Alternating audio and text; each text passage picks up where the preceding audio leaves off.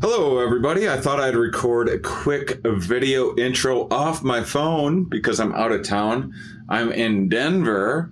I'm here. I'm dog sitting for my assistant, Rihanna, who does all sorts of behind the scenes work for this show with social media and sometimes lining up past guests and managing email, all sorts of miscellaneous stuff that I am not good at all. Here's her dog, by the way, Darwin. If you happen to be watching this on video, you're in for a treat. Vishlu, cuddly bud. Get into it. If you like cuddling with a dog, get a Vishlu. I wanted to do a little intro because we kind of didn't mention the One Health initiative that much in this episode, but it is a One Health Initiative episode. The One Health Initiative is just a large global kind of interdisciplinary initiative trying to do just connecting a lot of human and veterinary health with environmental health and the mixing of all of these insane number of fields that go into the emergence of really important matters like global warming and zoonosis, the continuing proliferation of the spread of disease in our modern life, and the many, many, many things that it is incomprehensible, the number of factors that we need to think about in determining this stuff. It's overwhelming, quite frankly, and this is a little way of giving a little window into that through one school, the University of Tennessee in Knoxville. Here's the gist. Here's how this happened. I was touring around with my show Stand Up Science before COVID. Had 200 different scientists on popping in and out of a city. My show outside of Knoxville happened to have this fantastic guest, Nina Pfefferman, theoretical mathematician.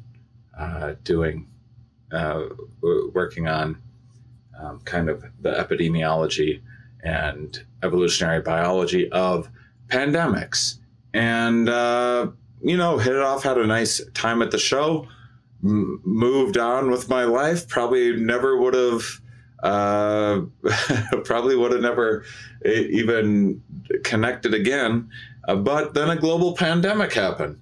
And she was one of the first guests that I had on to figure out what the heck is going on with this stuff. And she knew about my enthusiasm in communicating science. And I'm always asking past guests for future guest referrals and suggestions and references and that sort of stuff. She was super helpful, so much so that she thought, maybe connecting with a dopey comedian with a science podcast would be helpful in some way with this initiative. And I'm always looking for awesome guests. And so this is just really a way that you can see. So I'm having all of these different guests from the University of Tennessee, and it's just about raising awareness. That's it, about the One Health Initiative.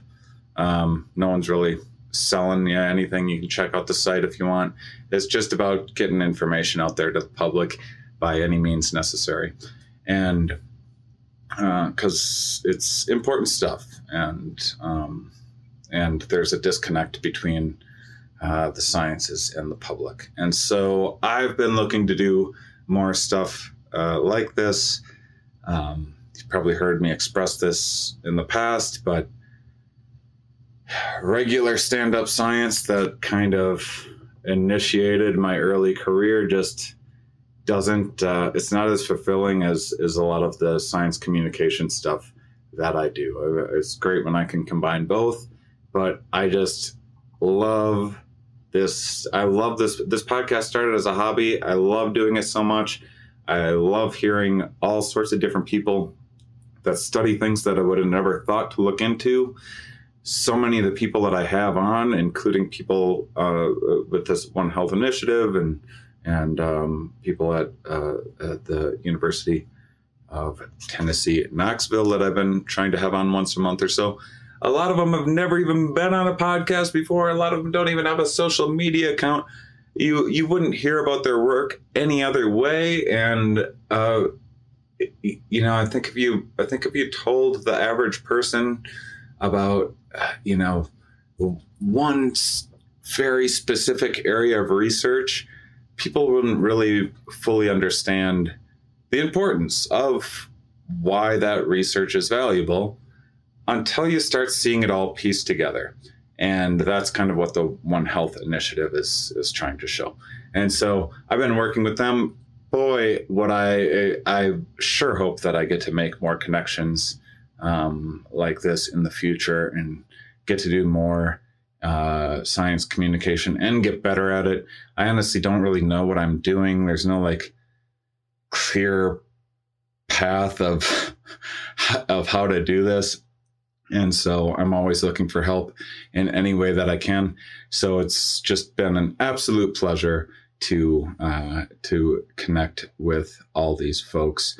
And so in case you're new to the show and just tuning in, if you go back a year or so, you can see I started having a bunch of guests on kind of talking about this One Health Initiative stuff. And we should be kind of building a story together of the many, many interdisciplinary factors that lead to understanding the things that the way the world works, frankly, and a lot of some of the most important things that are often kind of hidden from our awareness. You don't hear a lot about them in the media otherwise, and just stuff that the average person never gets a window into. So that's why I love doing the show. Hope you guys enjoy it. And if you want to support me, this is an ad-free show. Other than when I go blabbing on about stuff like this, it's an ad-free show, and it's ad-free because of your support on patreon.com/Shane Moss. Hooray for science. Are we? Yes. Where are we? Here. Why are we here? Not entirely clear. We are misfits thrust into existence by random chance, with no hints at all as to how we're supposed to make sense of it all. It's immensely bizarre. Here we are. Hello, everybody, and welcome to the Here We Are podcast. I have an exciting episode for you today. We're going to be talking about nutrition. It's a subject that I don't discuss enough on the show. Just had, assuming that I put these out in the order I've been recording them, I just had an episode with Herman Poncer from Duke talking about the evolution of our metabolism, and I thought you'd like to hear a few other takes. It's still January. People are turning their lives around and becoming a brand new human being and fixing everything that's wrong with them. And by the time you're hearing this, you've failed. Many of your New Year's resolutions have been an epic failure. And so it's now time to reassess again. And we're going to get a lot of great information for you. We're going to fill in a lot of my gaps that I have because it's just not a field that I know that much about. Coming from the Department of Nutrition at the University of Tennessee, Knoxville, Holly Rayner is joining me today. Holly, thank you so much. Well, thank you for the invitation. So you are the director of the HEAL Lab, right? Can you talk a little bit about that and talk about your background? Sure. So that's a healthy eating and activity laboratory. And what we do in the lab, or the research that I focus on, is really thinking about how can we enhance what we call multi-component lifestyle interventions, which are interventions that focus on healthy eating or different types of eating, physical activity, using behavior change approaches to assist with overall weight management. And the topic of my research pulls together the disciplines that I've been trained in. So I have training in both nutrition. So my bachelor's and master's are in nutrition, and I'm a registered dietitian. And then my training in clinical psychology, which predominantly focuses on what we call behavioral medicine. How do we help people change behaviors to engage in healthy behaviors more regularly? So I'm also a licensed clinical psychologist. So my overall research agenda pulls those fields together and really focuses on how can we help people be healthier from an eating and activity perspective. Amazing. I love all of the interdisciplinary approaches. I've had a lot of guests. I try to about once a month have a guest from the University of Tennessee. And one of the advantages of doing that is people get to hear so many different takes from so many different departments and fields, and seeing the interconnectedness between all of these aspects of research into better understanding this existence that we're all in. And in your particular case, especially,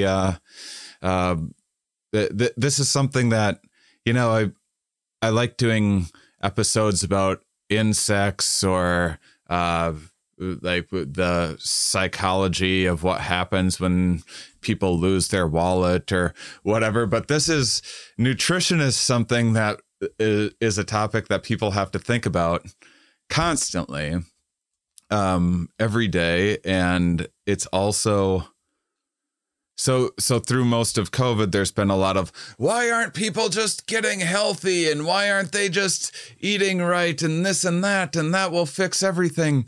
And from my perspective, it actually seems like it's almost just the opposite problem, where I feel like my whole life I've been inundated with various wellness tips and fitness things and Slim Fast and this new weight machine and I just remember that from a very early age, and it continues today. I have more of a problem teasing apart, well, which of these things actually work? How am I not just a sucker for the new diet shop that popped up in town, the new supplement thing, the wellness oil at or the wellness aisle in the natural grocery thing, and all these things that even when you have the right intentions, how do you know what to do? It's so complicated. It is. I mean, you're kind of talking about two things that make it complicated. So one is the behavior change component. Like how can each one of us develop, in a sense, habits in such a way that are healthy and that can be maintained over long periods of time, and how can we be motivated to, engage in choices that help us hit the values that we actually are interested in. So there's that bucket, which is generally, from the field of psychology. And then there's which I always call it, sort of the nutrition trivia aspect, right? So like what's important, from a dietary perspective that can be helpful in terms of either preventing disease or treating disease, and understanding then amongst all the choices that we're making from a dietary perspective, what's going to help us put into place a dietary perspective that's going to help with, again, whatever you're trying to achieve, prevention or treatment or whatever. So those two areas are incredibly complex, and eating behavior itself is just very complex. So if we had all the answers, obviously I wouldn't have to do the research that I'm doing, but it's pretty challenging. There's so many individual differences as well. As you talk about the kind of hitting the values, people's values. Well, people's values and people's identity are huge in this. It's you can hear. I like doing some yoga. I've heard things about it being oversold and various things. Everyone has different takes, but I'll go to one class and it will be some person talking about the anatomy of this muscle doing this, and this is why it helps with balance. And then I go to another class and someone's talking about chakras or whatever. And I hear about chakras and I start gagging a little bit. I want to hear the sciencey sounding word salad that I don't actually understand. And that's more convincing to me, even though they're both doing the exact same movement. It's easy for me to make fun of one or gravitate to another, but all of these kind of approaches are going to hit everybody a little bit differently.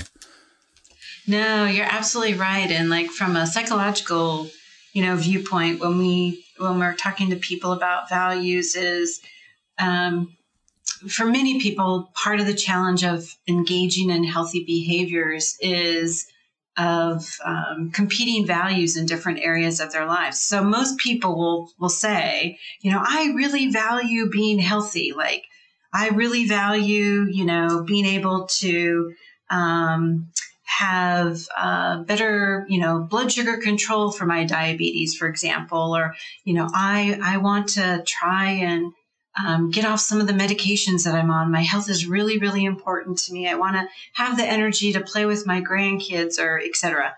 But on the other hand, engaging in healthy behaviors may also, to help hit those values, may compete with other values the person has. So for example, maybe they've got a social network in which eating out is really important, so that they are out at restaurants and, having this relationship with other people in their lives. And that's important to spend time with those individuals, but it makes it harder then to make choices that fit this other value in their life. So from a psychological perspective, that's part of the challenge that many people have, is that they've got these competing areas.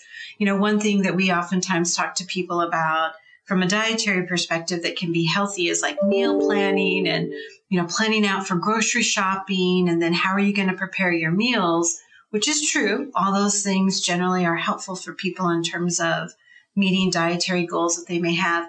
But those things also take time, right? So that may take time away from engaging in other things that somebody values, or potentially they may have other people in their lives in which that type of framework doesn't fit well with their values. So we oftentimes think of all those things as sort of like competing values that somebody's having to negotiate, which can make it very challenging to engage in healthy behaviors, even though that's something that somebody values. So it becomes less about, from our perspective, it's not about, many times people will say like, well, you're just not adhering to, what you need to be doing. It's just these other competing things in their life. Have you ever heard the mouse study where they have a mouse on a wheel that's allowed to run whenever it wants to, and then they have another mouse on another wheel attached to that wheel, and it is then forced to run whenever the other mouse chooses to run.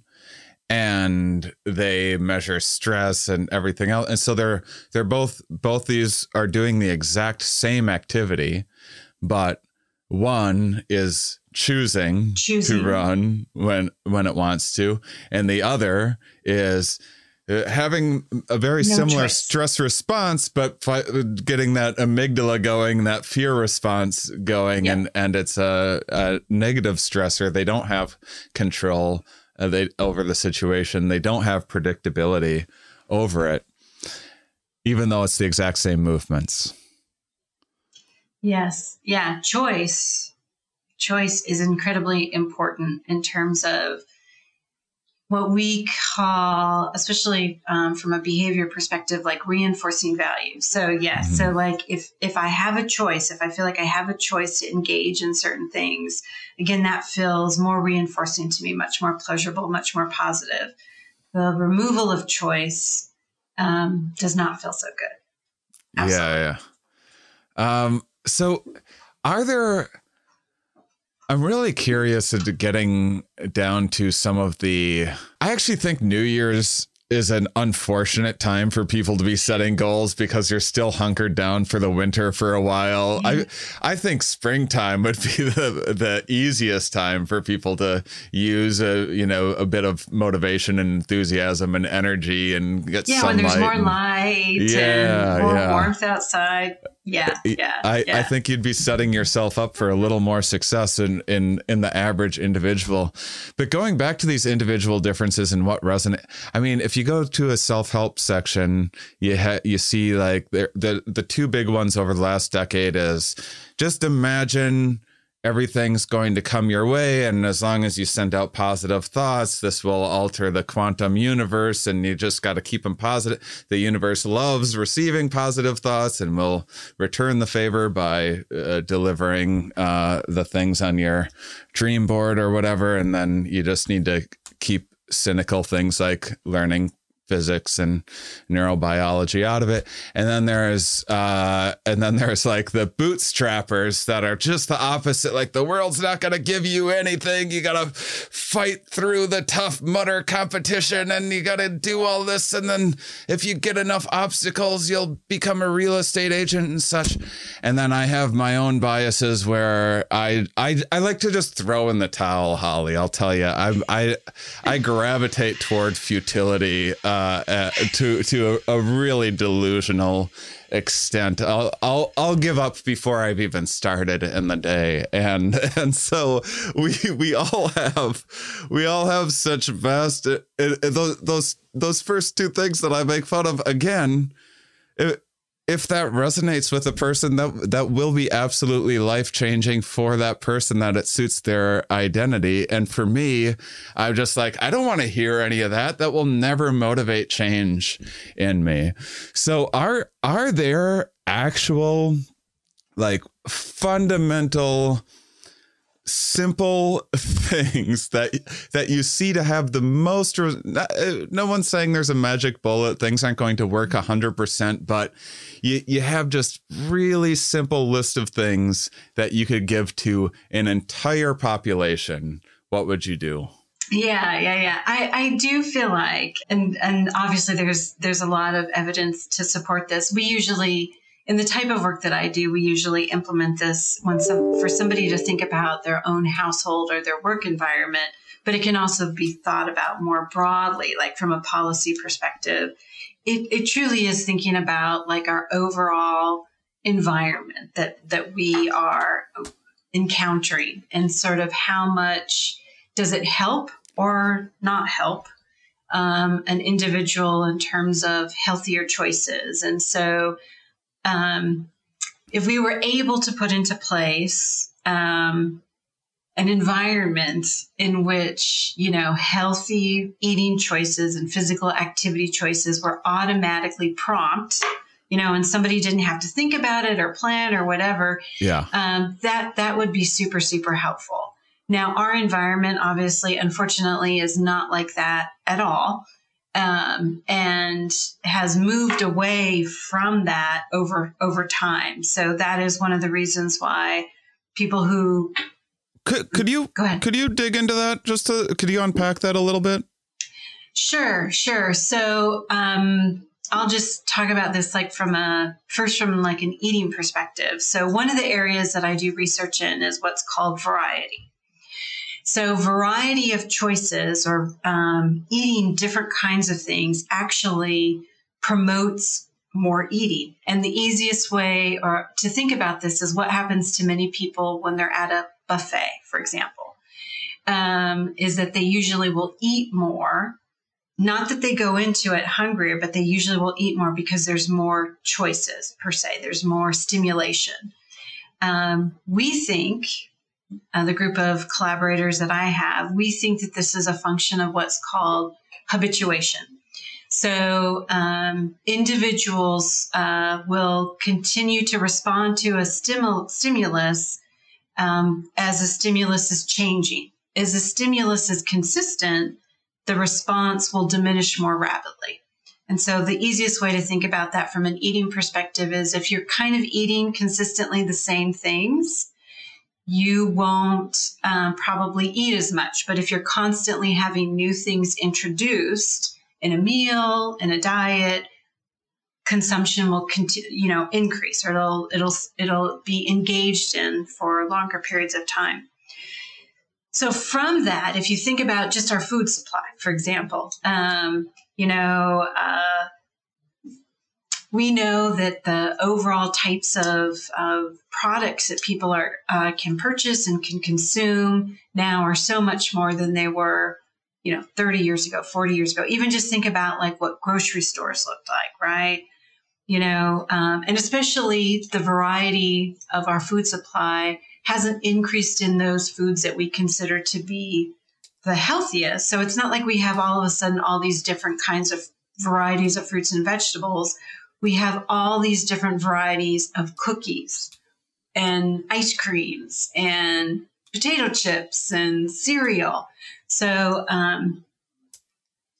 that change in that environment then means that that's going to encourage us automatically out of our consciousness, to consume more.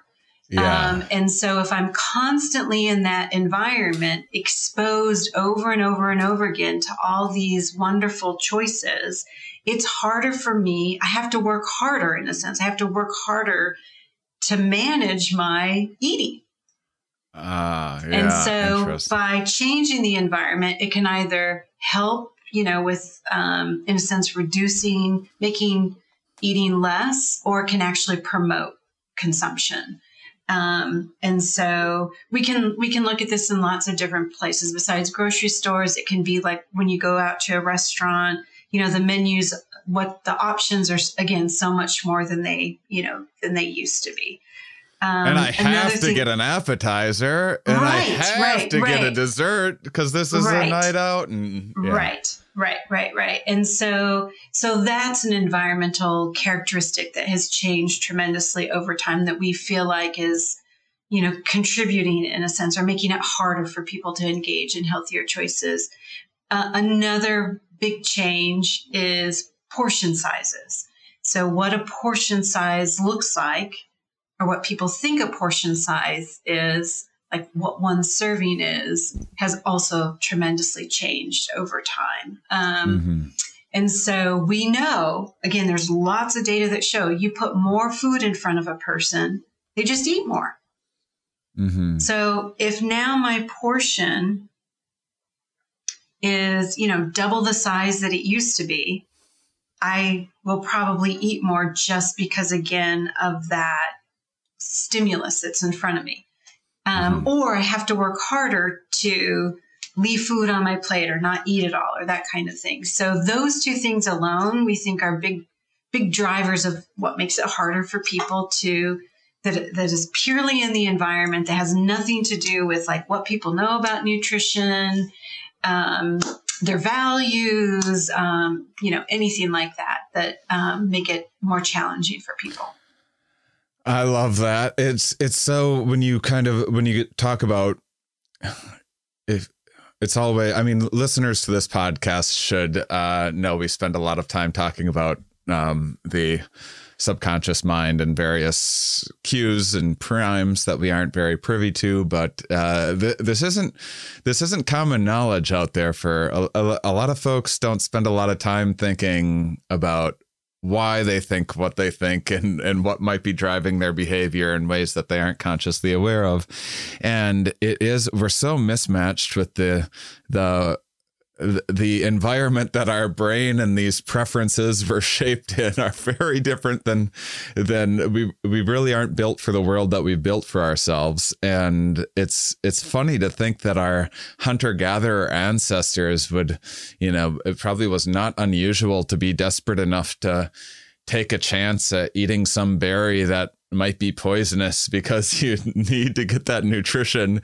And now you have this threat of going into a grocery store and you're paralyzed by choice. And now there's all these incredibly delicious slow poison. I think it's being I don't subscribe to the ice cream is toxic and poison and you should never treat yourself to anything.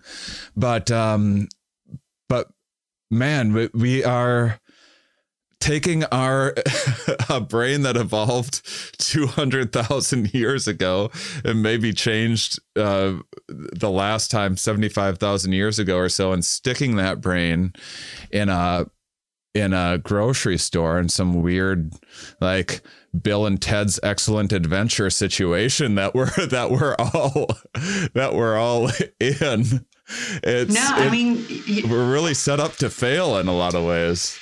We are, and that's one of the things that we talk to many of the families or people that we work with is, people think that they should be able to be in an environment with a lot of these, what we call high energy dense, highly palatable foods, and just say no. And the answer is, well, that's not how we're designed. We are designed to want those foods because they are energy dense, right? Because exactly like what you were saying, a long time ago for us to prefer those foods was really, really beneficial, really, really helpful to survive, so that you could get more calories per gram that you were eating because you needed that.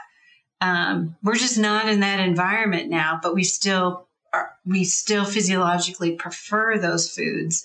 So if you're going to surround yourself with those foods or have lots of access and expect that you're going to be able to not want it, that's just very unrealistic.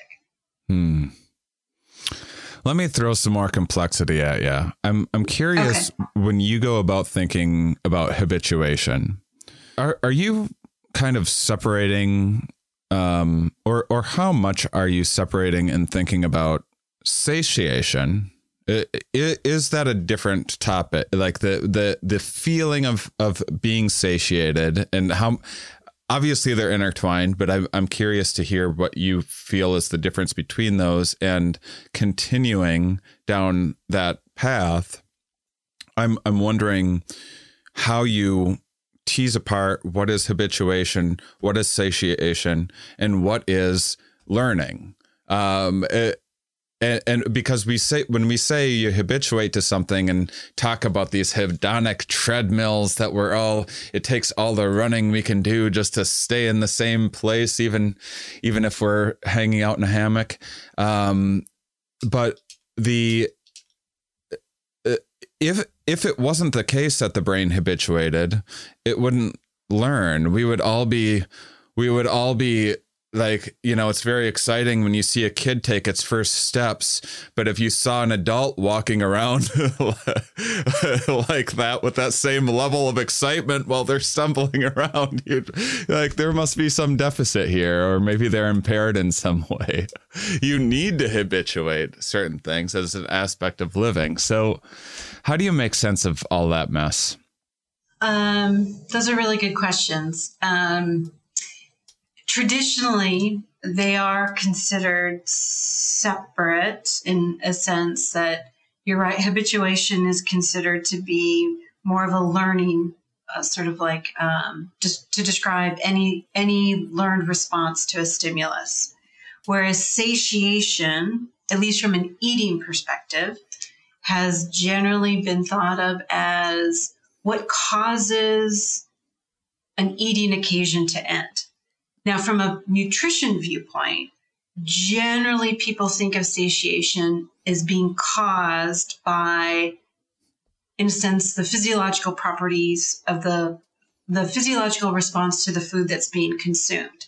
So we do know that there are some types of things that we eat that generally have more satiating qualities that will cause an eating occasion to end more rapidly than others. So, for example, we consider solids to be more satiating than liquids.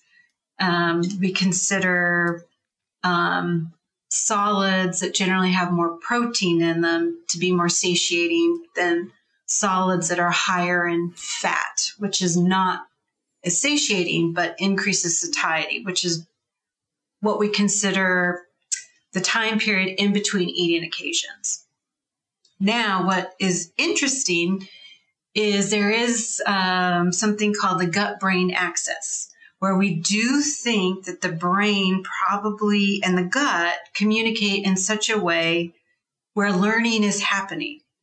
We can see this actually in conditioning. So we can see that our body does learn over time, like a flavor, a mouthfeel, a smell, and it will begin, it then learns, okay, what is coming in from a nutrition viewpoint? What do we anticipate is going to hit the gut from that smell, taste, mouthfeel? And it will actually start to prepare, in terms of our enzyme release, et cetera, for what's going to come through the system. So there is some learning that's going on. And so that probably then gut-wise may then influence habituation also.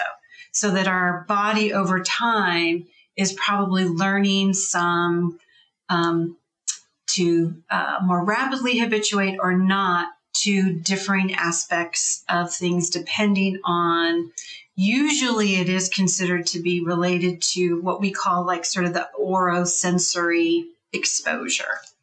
I don't know. Did that answer your question? Yeah, it's we solved everything. We figured it all out. Life over, complete, solved, mysteries, no more. What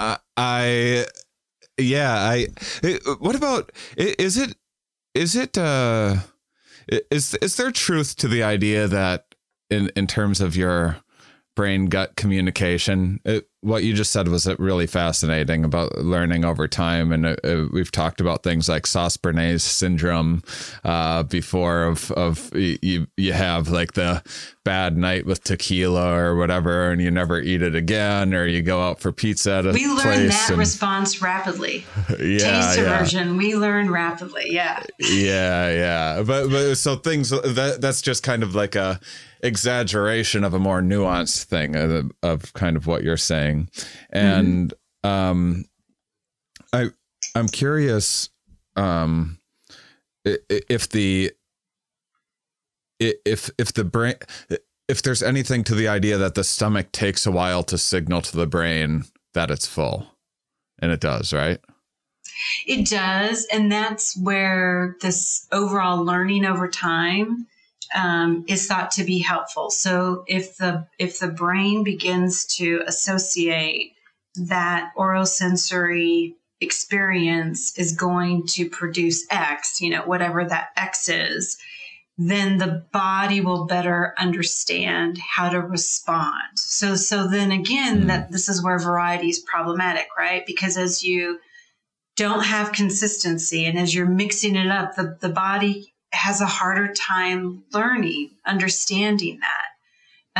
And so that also can be problematic. Another area in which it's problematic, this is not where I do a lot of research in, but there are concerns, I guess maybe is the best way to describe it, from some researchers about, we have a lot of modified foods in our food supply. So, we change predominantly the macronutrient composition of the food to try to, make it have less energy in it or maybe less fat or something like that. But those foods are designed to mimic, at least oral sensory wise, the real food.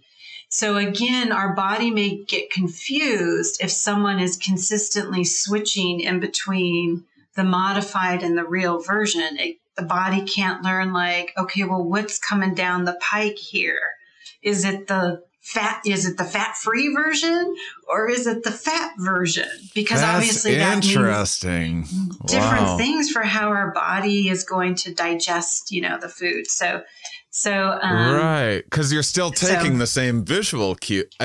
Right. I'd never, Right. boy, Right. wow. Right. I'd never Right. really thought about like that before, because I had, I'm a big believer in the small plates. I've been, because I want to put on weight. I'm in a fortunate position where I've been just naturally skinny my entire life, like my whole family is. And so I have to do the opposite of most things. So I get as big a plates as I can to fill it. And I eat as fast as I'm about the fastest eater you'll ever see, because if my stomach gets wind that there's eating happening, it's like, whoa, hey. So I have to trick as much food as I can down there before it gets wise. But I never thought about that visual component before. Yeah. And the idea of something that like, your visual system clearly not telling the difference between, say, fresh pressed juice or something like that, and some concentrate Kool-Aid type beverage. Huh. Yeah. Again, if we generally are making consistent choices, whatever they are, our body goes like, oh, I get it. This is what's going to happen. But if we don't make consistent choices, which again, our sort of environment really encourages us, to make inconsistent choices. If you talk to people, people are like, I can't eat the same thing regularly for lunch or dinner. That is so boring. When our bodies would probably actually be like, well, that's actually okay. Yeah, the body's okay with it. Not as much your taste buds. Right. Yeah. Give your body a chance to learn something. That is a really cool take. Oh, I love that. Because I had. Have you seen the research about kind of counting your gulps? You give someone, those counters that like a bouncer or whatever will have for counting things. They'll give people those while they sit and eat, and they let people eat as much as they want. And when people in the experimental condition, when the control condition, they eat whatever they want. The experimental, they do as well, but they have a counter and they click the thing every gulp that they take. Those people in the experimental end up eating less.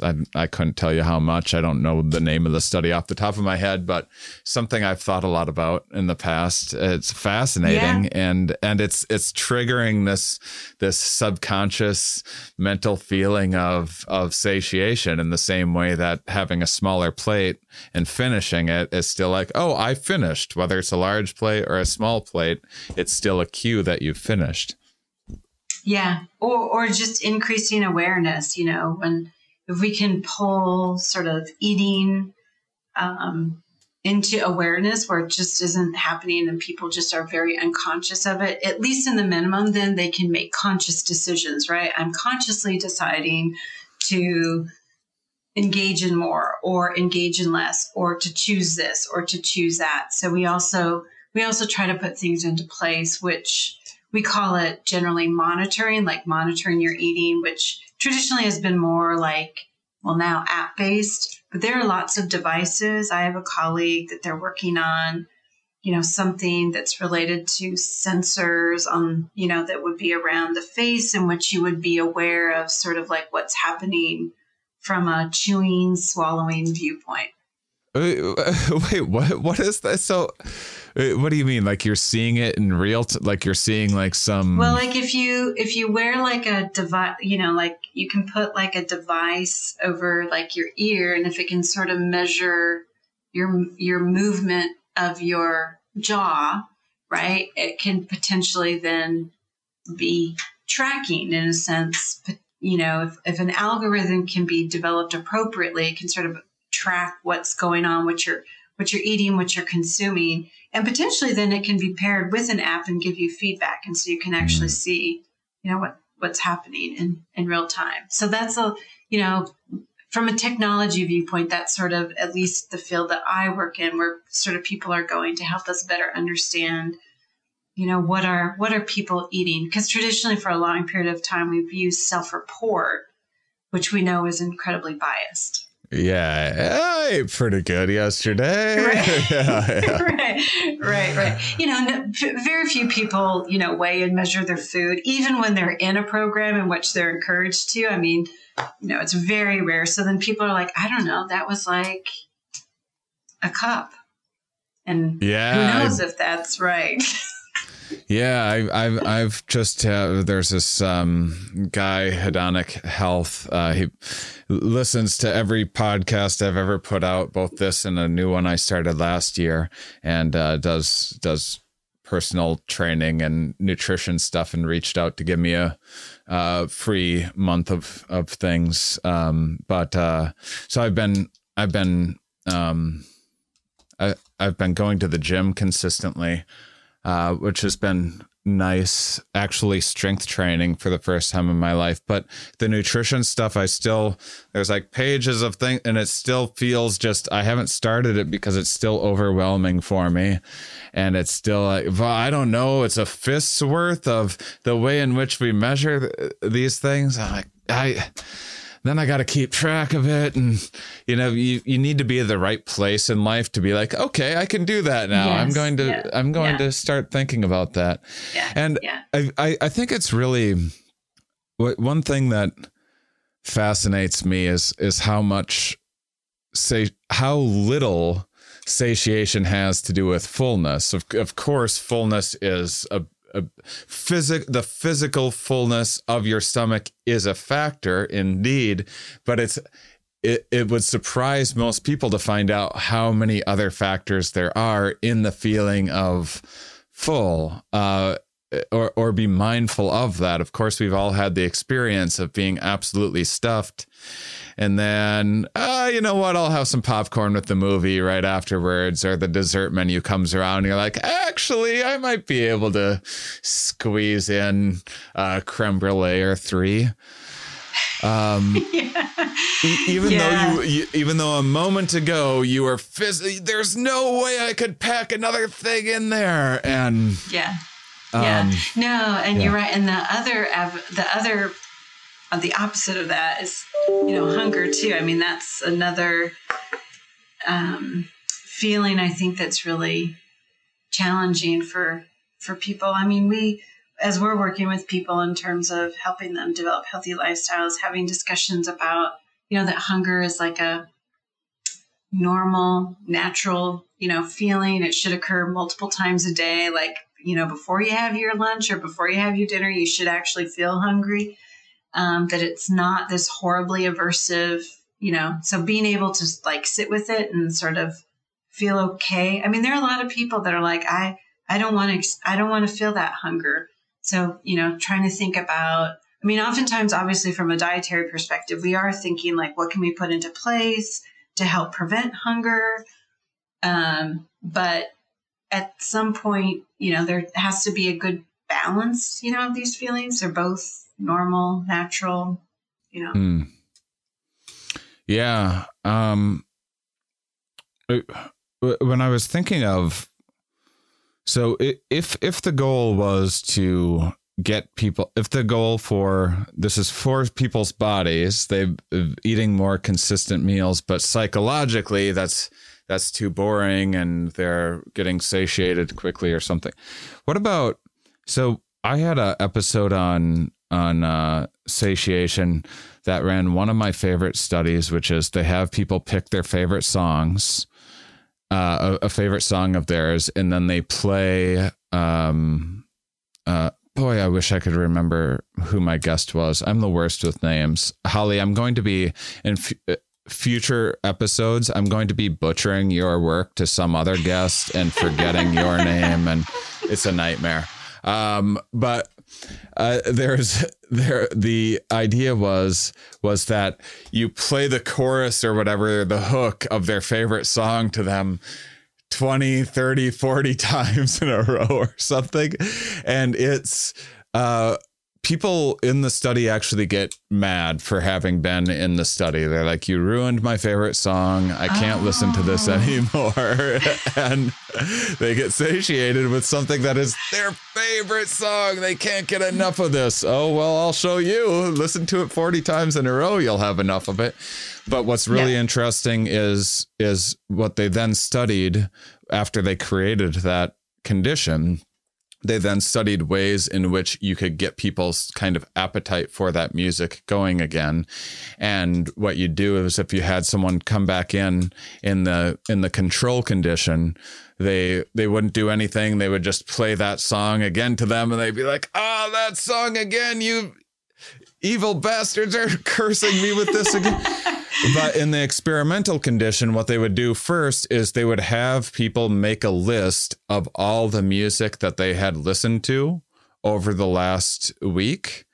And that triggered a sense of, oh, I've actually had a lot of musical variety in my life over the last week. Yeah. And then they were able to reappreciate their song again.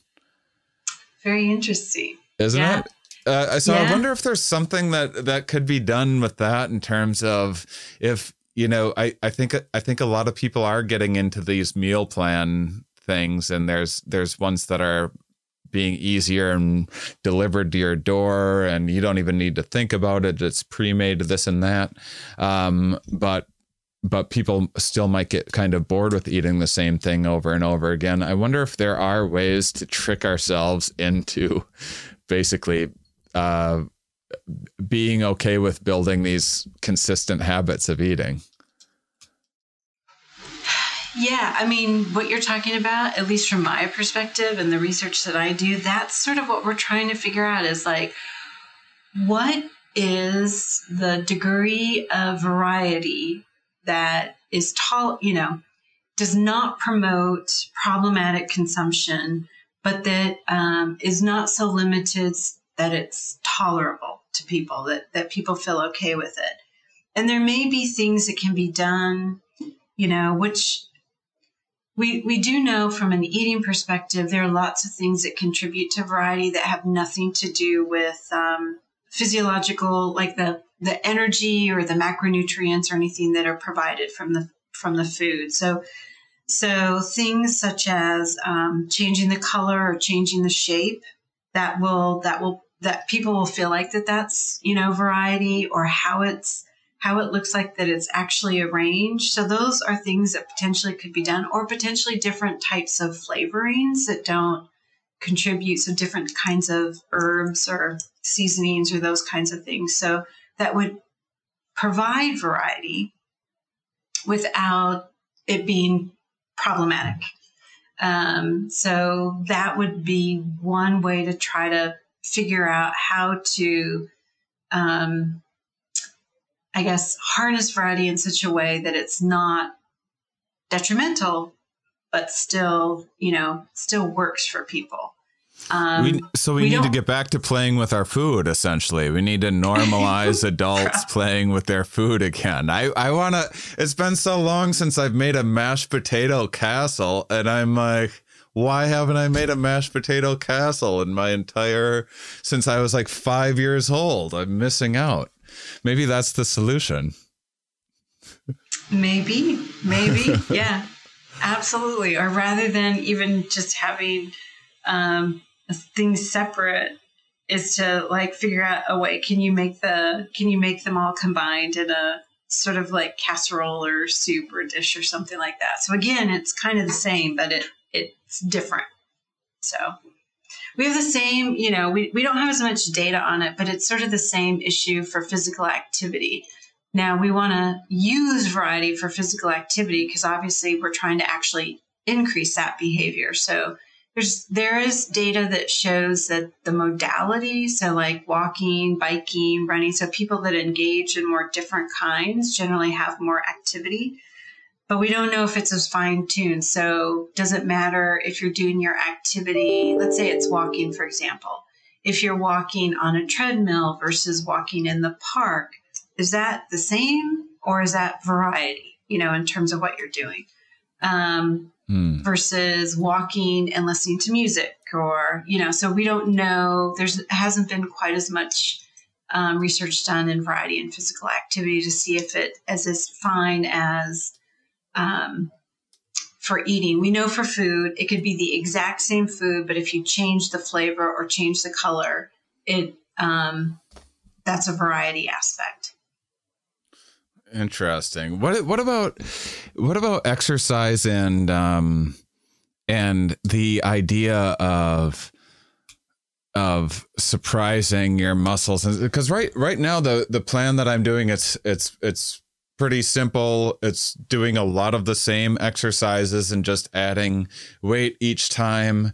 And it's for the first time in my, I've tried lifting weights and doing CrossFit and other things before, and it's just been like pulling teeth all the time in the past. And this has just felt more like meditative and relaxing. Maybe I'm in a different stage of life, whatever. But is there anything to the idea of like, you're supposed to change up your muscles. If you go to the gym, you got to like put your muscles through some haunted house of like, whoa, what the heck is going on? Why am I doing an overhead squat and then jumping with one leg and clucking like a chicken with it? Is there anything to that idea of trying to surprise your muscles? I think exercise physiologists do think of sort of that interval training, cross training as important, mostly in terms of recovery, right? So if you're constantly overusing the same muscles, that doesn't give them the recovery that they potentially need. So at least when I've talked to exercise physiologists about variety, they always think about variety from that perspective, which is it could be, walking or running at different speeds. So for them, they think of that as variety because of this, potential difference that it's engaging in, which, that makes sense to me, but I'm definitely not an exercise physiologist. Well, let's pretend you are, and let me throw you another thing at you. A real life anecdote that I'm genuinely a decision I've been contemplating lately. So I got heavy into pickleball, and are you familiar? Not really. No. It's like tennis and ping pong combined. It's like a shorter court than tennis, and most of it's played like right up at the net with a wiffle ball, and so it's really good for. It's an old person sport usually because it's all you need is good reflexes. You don't need to. It's good for people with bad knees and stuff. So you can. There's like 75-year-olds that are incredible at it. That have been playing tennis their whole lives, but they can no longer sprint around quite as much. So anyhow, I got into it just because I like beating seniors at sports for my own validation. But I got obsessed, right? So here's where this is going. So I've been playing 5-6 times a week, and I've been thinking, I think that there's diminishing returns for my body if I'm doing that. I'm not, like you said, I'm not resting enough, blah, blah, blah. And is it more in my interest to, do pickleball 3 times a week, and those other 3 days a week that I'm going to go and do a sport, do like rock climbing, or I've been thinking about swimming instead, to kind of every other day be mixing it up a little bit more? Am I going to get more of a value if I'm going to spend 2 hours doing some sport each day, no matter what? Am I going to get more of a value mixing up what those 2 hours are, I guess is the short way of. I ask some long-winded questions, don't I? My audience is used to it. I know. I'm like, I have to like keep my focus on you and be like, okay. I think I mean, I do think that exercise physiologists do think that having some variety is a good thing from a physiological viewpoint. Okay. From a behavior viewpoint, here's the interesting thing, which I have never seen like a head-on study to examine this, but so as what we've talked about from a habituation viewpoint, one would say like that's totally makes sense because you've got more variety in your activity, and so that's going to encourage you to engage in more physical activity. But the other behavioral part is like, well, you know, we do know that physical activity does really well when it's a very habitual activity, in a sense where, you know, you're doing the same thing kind of at the same time, so that you've got all these cues, in a sense, right, that prompt you to just like, I'm just going to do it. I don't have to think about it. Whereas with variety, you've got to sort of plan and think a little bit more. So people who really focus on physical activity as a habit, developing a habit, might say, well, that's going to be problematic because it's going to be hard for you to develop a habit, or more challenging. So I guess depending on which way you're looking at it, I would say, yes, it's a good thing. Or some people might say like, oh, maybe it's a challenging thing. How's that for a scientific response? I love it because it's basically like, I don't know, a lot of ways of looking at it, which sounds very scientific to me. That rings as true. Here's something that you learn something new. It changes your lens. I consider myself an epiphany chaser. I'll lug through a lot of boring stuff that I'd rather not be learning about for the off chance that one day I'll be like, oh my gosh, that made me see the world in a whole new way. I was a small plate evangelist for a bit. I think I still probably am, but it seems to me that in terms of the difficulties of, again, putting our hunter-gatherer brain in our modern grocery store, everything that comes along with it, running on a treadmill with a hunter-gatherer brain, there's nothing more insane than running in the same place to go nowhere. That's to train your brain away from every reasonable intuition to stop you from doing that. It seems like a nightmare. Seems so challenging. Obviously, it comes with rewards, but to me, one of the simplest things you could possibly do is just throw out those dishes, get smaller plates, just get used to using smaller plates and see how that works for you. It seems like cultures that use bigger and smaller plates, there's a difference in obesity. There's probably a lot more factors going on than that, but what do you think about small plates? I mean, people definitely hypothesize that smaller plates and cups and utensils should be helpful. I think the smaller utensils. Yeah. Like use a smaller spoon, rather than like a big spoon, use a smaller spoon. Even in terms of also serving yourself, right? So let's say like if you're like if you're eating a meal family style in which like the food is all on the table and then you're putting it on your plate, that again, sort of like the serving spoon, all those kinds of things, people are like, that might have an effect. And the evidence is mixed. So we don't really have any sort of like good, I don't know, strategy, recommendation or whatever to say, if you use it this way, however you want to describe it, this will be effective. But certainly, yes, it is definitely hypothesized that those things can be helpful. Yeah. Huh. Well, so theoretically, we all just need to start playing with our food and having like little weird Alice in Wonderland tea parties where we're all drinking out of thimbles and such. This is, I want to go to this island where we're trying to make these things take off. So, I'm from Wisconsin originally. I've traveled a lot through the South and Bible Belt and stuff where you currently reside. Huge portion sizes, and I'm not saying it's necessarily the only factor in higher obesity rates, but man, my hometown. So I'm a bit of a foodie. I'll eat anything, but I do like finding and exploring fine dining and patting myself on the back for being cultured and this and that.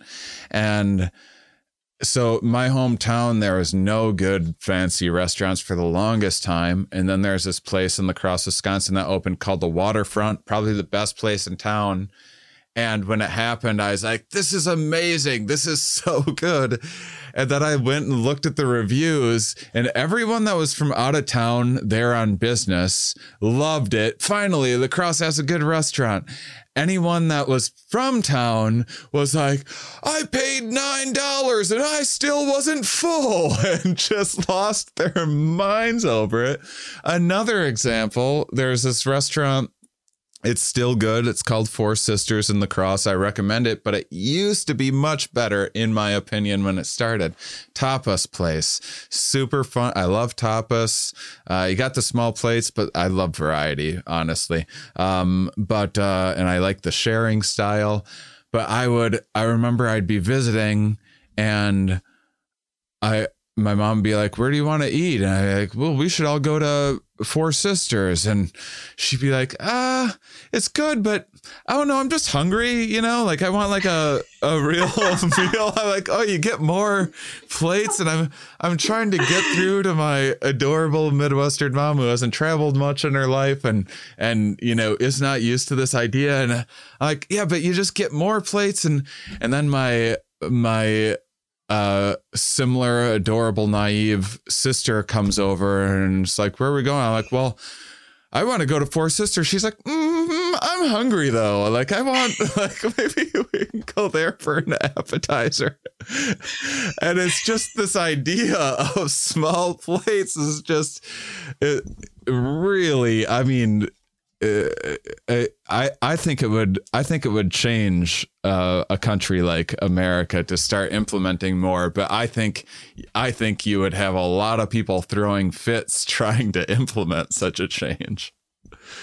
Yeah, I mean, I think you're right, especially with eating out. I think there's this expectation of large portion sizes. And so when you don't get them, it is sort of like, well, wait a minute. So, it's just, changed a lot as compared to, 40 years ago or something like that. So it's very, very different. Yeah. So I would say that my listeners, I don't know, I should look. I would say maybe the average age is 35, something like that. So, yeah, I have a lot of listeners with young kids. And this is, as we are fortunate to continue to progress and become more mindful of these things, something that all these things that my parents and no one I know's parents thought about when I was a kid, the things that we're discussing right now are now something that are like becoming a lot more common knowledge. What do you see as some of the difficulties with being a good parent in terms of providing the right kind of nutrition for your children today, and what modern opportunities might they have that, say, our parents didn't have when we were kids? One of the challenges, I think, for many families actually is, sounds not very positive, but are actually parents themselves, right? So one of the big, I guess, sort of predictors of how a child sort of thinks about the food choices that they make and that kind of thing are actually modeled from their parents. And so because we have so many adults, which would be the case for, again, sort of this change over the past 40 years, because we have so many adults now that are challenged with engaging in healthy eating themselves, for families and for kids, it becomes really challenging because there's not a model sort of in place that's sort of guiding that development. And then for young kids, we do believe that, what you're exposed to, like the tastes and that kind of thing, are going to influence a bit, your overall preferences over time, your food preferences over time. Now, there's just some natural developmental changes that happen in food preferences in individuals that you can see. But if your choices are not really, as you're a child, if you're not having a lot of choices related to those healthier food choices, it becomes harder for preferences to develop for those foods, which then might make it challenging, or we believe has made it more challenging for people as they then grow into young adulthood, etc. So that's a challenge that families have, is that parents themselves are challenged with engaging in healthy eating habits more so than they were 40 years ago. So that was part of your question. Let's see, what the other part was, what's a benefit now? Is that, am I remembering correctly? Yeah, maybe just in terms of the, what we've learned in terms of the information that is available now. And certainly, something like Whole Foods or, these natural grocer and, co-ops and stuff like that weren't nearly as possible as popular when I was a kid, or simply didn't exist. And for all of the kind of pseudoscience that will also come along with some of those things, and slapping organic and this and that on things that maybe aren't always, to me, it does look like progress in a lot of ways in terms of our ability to make healthier choices and be more informed about what we're eating. Yeah, I mean, I think even just the whole concept of, even though we don't know if it's had any influence on choices that people make, but just even the whole thought of like farm to table, right? Like that wasn't like a concept that was around. I mean, that's a fairly new concept, but it is a fairly healthy concept, right? So thinking about, how local produce is grown and how can you actually gain access to that and use that in a healthy way. So the focus is on like fresh and whole and real. And so one would think that would be something that might be helpful to, or the concept of farmers markets, having more access to farmers markets, those kinds of things. Now, the challenges, some people will say, is that, to utilize that approach, there needs to be good culinary skills in the household. And do most of our households have good culinary skills? I'm not sure that that's the case. And then the other component related to that is just, which I would say is the biggest factor that everyone talks about as an impediment to engaging in any healthy behavior, is just time.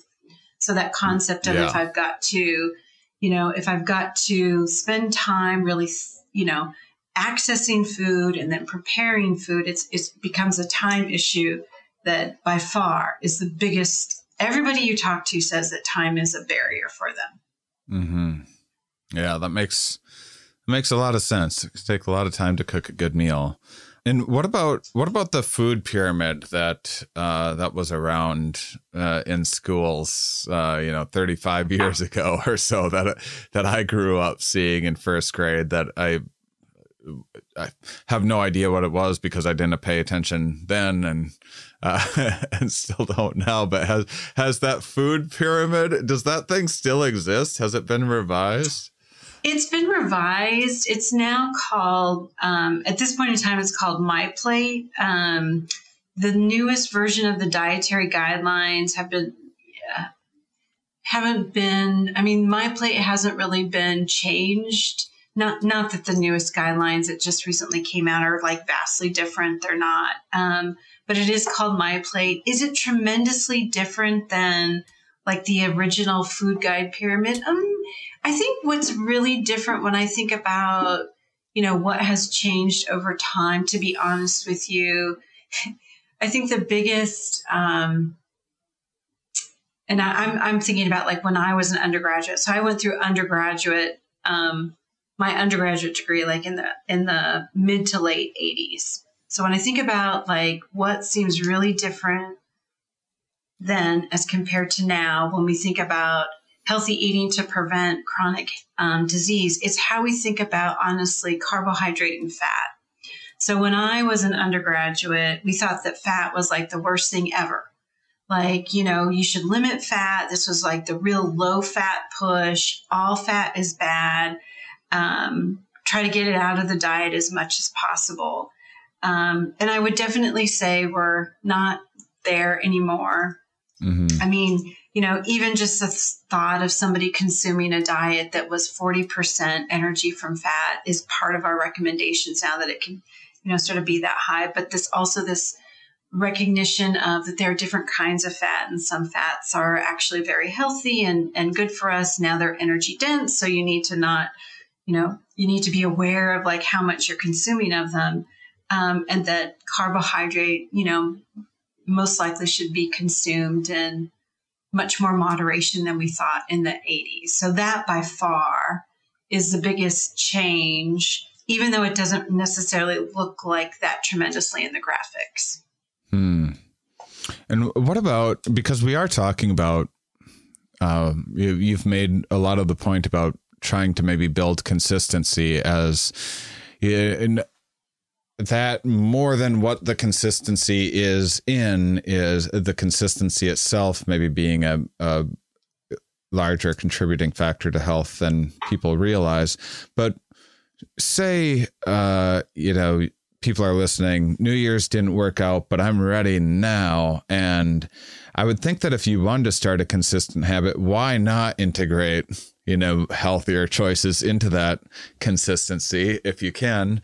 Can you talk about some of the differences of, because certainly I'm thinking of this study that took the exact same food, calories wise and everything, and in the control just gave it to people as is, and in the experimental processed all of the food and put that exact same food just processed and gave it to people, and the people in the processed condition ended up gaining a lot more weight.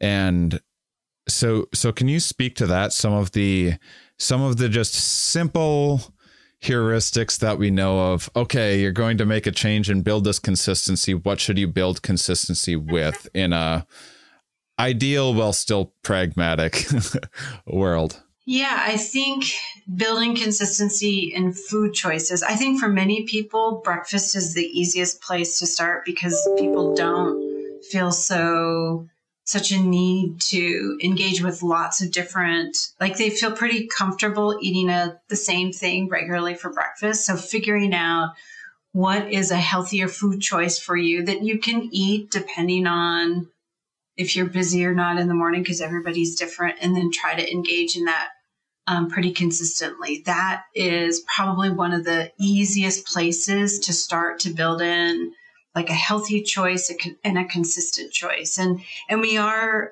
which is a new area in nutrition, we call it chrononutrition. There's more and more research that suggests the timing of how we eat is also very important because of our circadian rhythm, with the thought of potentially, which, goes back to like what people used to say, a long time ago, that breakfast may be really an important meal of the day, that sort of eating more energy earlier in the day is much better than eating more energy later in the day. And unfortunately, most of us eat more energy later in the day now. But breakfast, getting started with a consistency and a healthy choice is probably, unless somebody's not a breakfast eater at all, then it's challenging to build that in. But for most people, that's a fairly easy place to start. Yeah, as you say that, what about, I do wonder about that backfiring toward the night, because for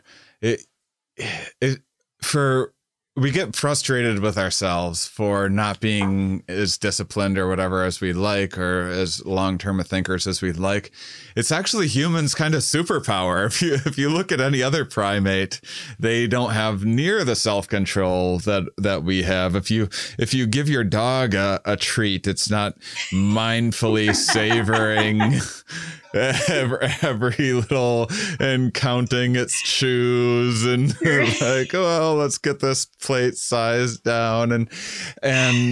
But I was talking last week, one of my favorite tidbits about grocery stores are kind of filtering people through all those healthy choices first, and the fruits and the vegetables, and look how healthy I am. I'm turning my whole life around. And then you get to the sugar cereal aisle, and now you deserve some Frosted Flakes because you threw some apples in the cart. And for as good as I had someone describe it, gosh, why am I forgetting everyone's name, as our self-control is like a cheetah, like incredibly impressive. A cheetah has incredibly impressive speed. Nothing else in the world can run like it. But as soon as it's done, it collapses and it rests for a long time. And our self-control can be like that as well. I wonder if you start the day right, is that in some individuals, is that just going to set them up to fall apart that much more later on, because they've used their self-control, because they can tell themselves stories of they did everything else right through the day? Potentially, you're right. It is just, again, sort of this concept of, where can you build in consistency in a habit versus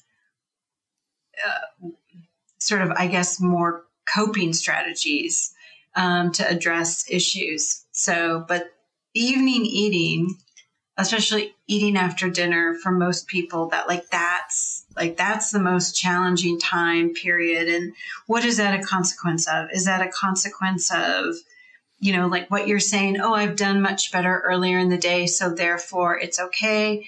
Is it a consequence of an individual has just had to use so much of their psychological resources and other parts of their day that they have or it's just very challenging. And when they walk into a house and they know that there's cookies and chips there, it's just so much harder to, engage in processes to stop. Is it a habit? Because this is, they're used to winding down their day with some, ice cream, for example. Is it all the above? I mean, the evening is definitely a very, very hard time for lots of people. Mm-hmm. Lots. I really love this idea of, it's something that I need to integrate more into my life, this idea of environmental engineering and kind of the constructing an environment, just assume that your future self is not going to be thinking through every decision you make in some thoughtful, sophisticated way. And much of us are on autopilot most of the time. So those little windows of planning and self-control that we have, we can potentially use them to set things up for our future selves. Maybe taking that jar of mini candy bars and putting them out of sight and closed off in a cupboard in the back. So you need to get the ladder out to get up there. And so you can still have it when you want, but it's not the first thing that you walk by when you open the door or walk into the kitchen. Those sorts of things. Are you kind of a believer in that sort Absolutely. of putting your jogging Absolutely. shoes by the door so you see them all the time? I mean, I do think that there's only so much capacity, that an individual has. And by setting up the environment to assist, with those choices, it reduces cognitive load. And it just, I think about myself, I love licorice and tortilla chips, love them. If Together? they were in my house, sure, why not? But if they were in my house all the time, to every day sort of have to work to not engage in, over consuming that sounds exhausting to me. Well, this brings us to maybe the most important question of the show. What kind of licorice are you into? Do you like the you like the little? I'm into like the snaps. I like the snap things that are like the little roll. You into that? You get down with that? I really like Australian red licorice. It's kind of sticky a little bit. It's a little bit. I'm not sure how it's made, but it's yummy. We can agree that Twizzlers are garbage, and for people that lack any kind of sophistication. I like the candy coated little, like the pill shaped things. Those are good too. You get down with absinthe ever? You into it? No. Okay. Not so much. All right. Just asking the tough hitting questions here.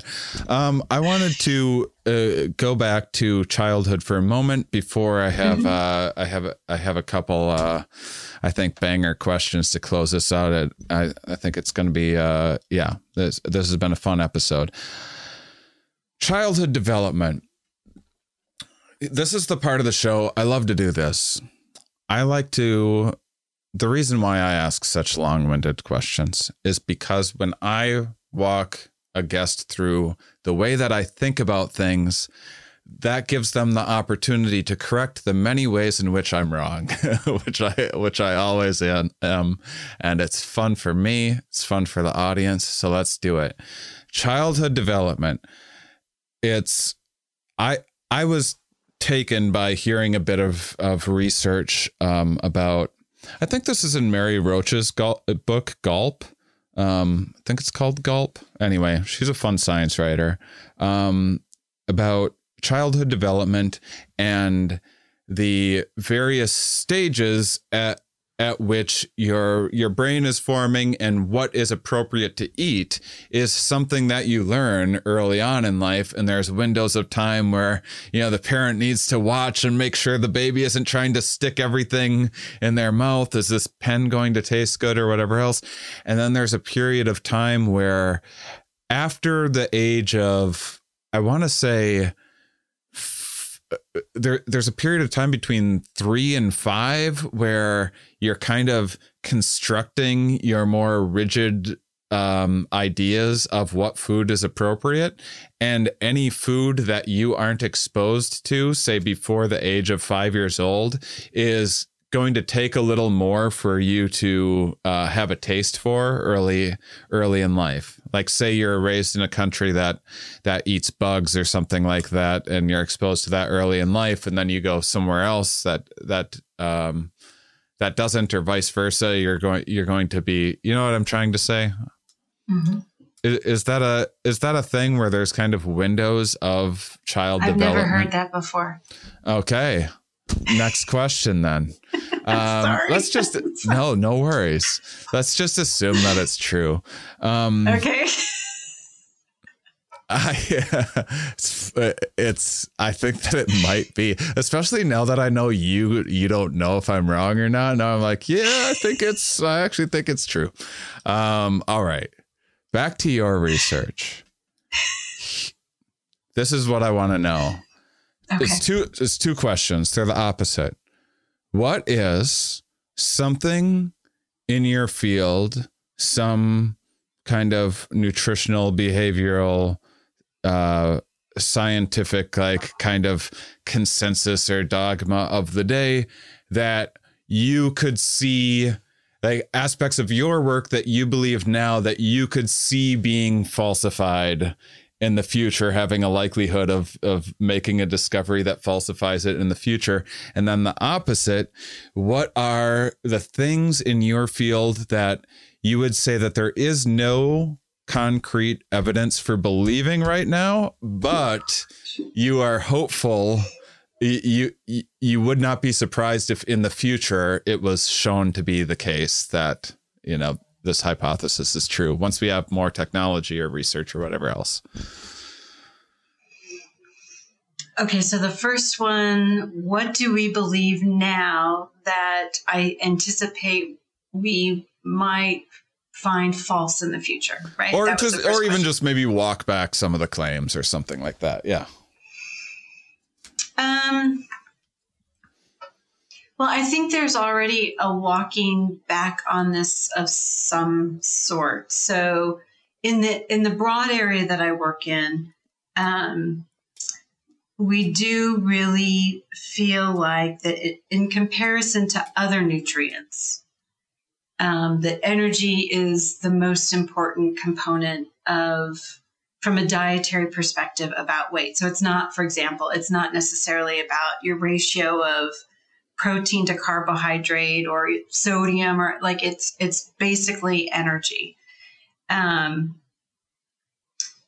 so for quite an extended period of time, there's been discussion about so then it doesn't matter what you eat from a weight management perspective if your energy intake is if it puts you in a negative energy balance state.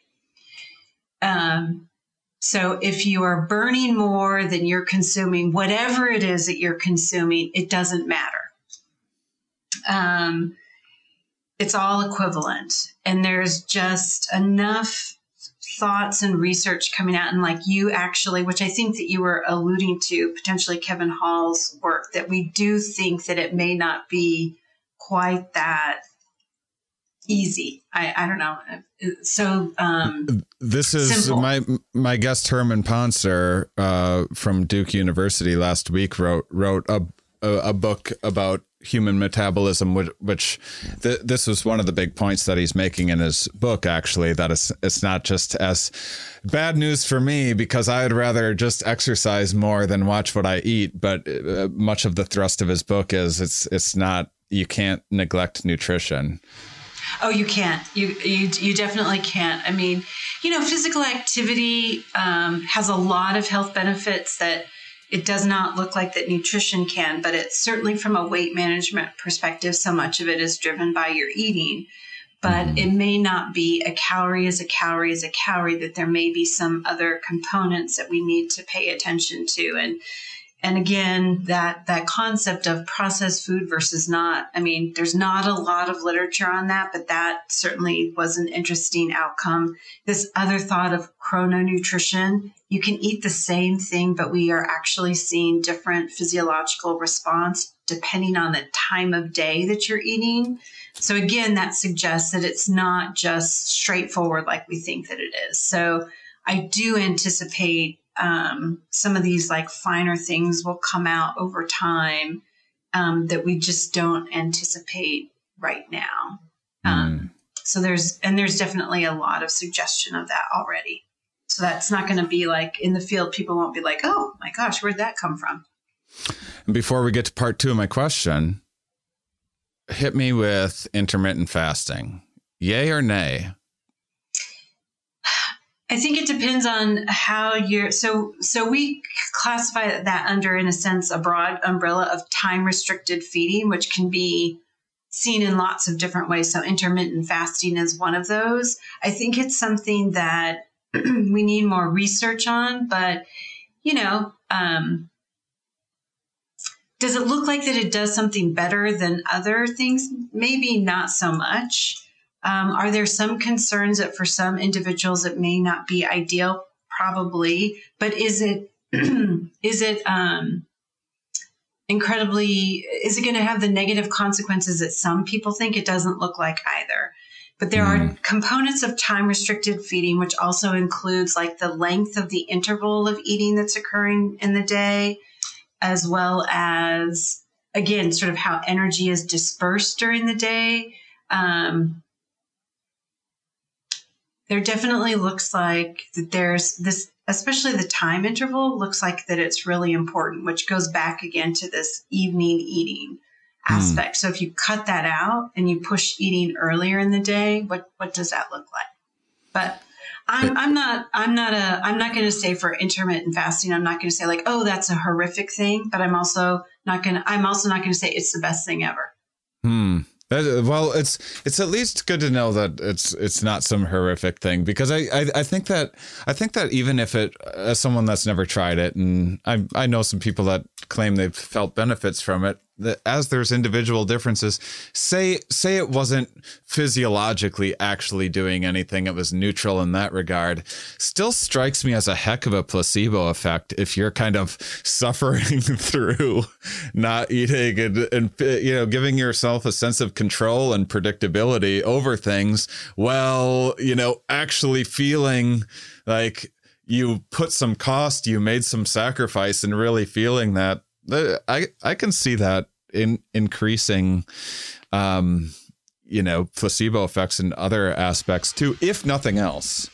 No, absolutely. And I will say, in the field of nutrition, there's a very, very large push about, what we call precision nutrition, that we're not going to have one dietary recommendation that fits all. And so that means that for us as researchers, we need to identify moderators of the interventions.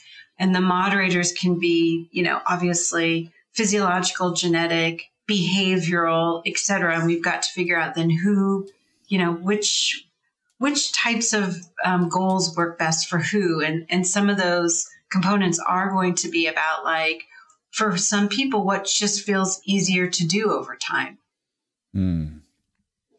Now, the last question, what would you say you're excited about that maybe just can't be explored right now really thoroughly for whatever reason, but you think 10 years from now the science is going to show, hey, this thing that we actually have no evidence for right now was in fact promising and worked out? Where would you place some bets?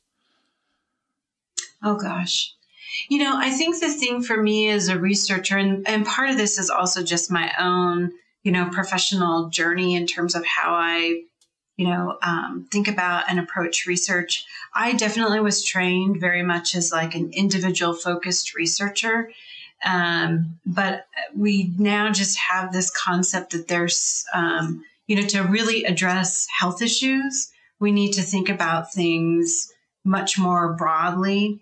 And so I think being able to look at our health questions in more, complete ways where we can address,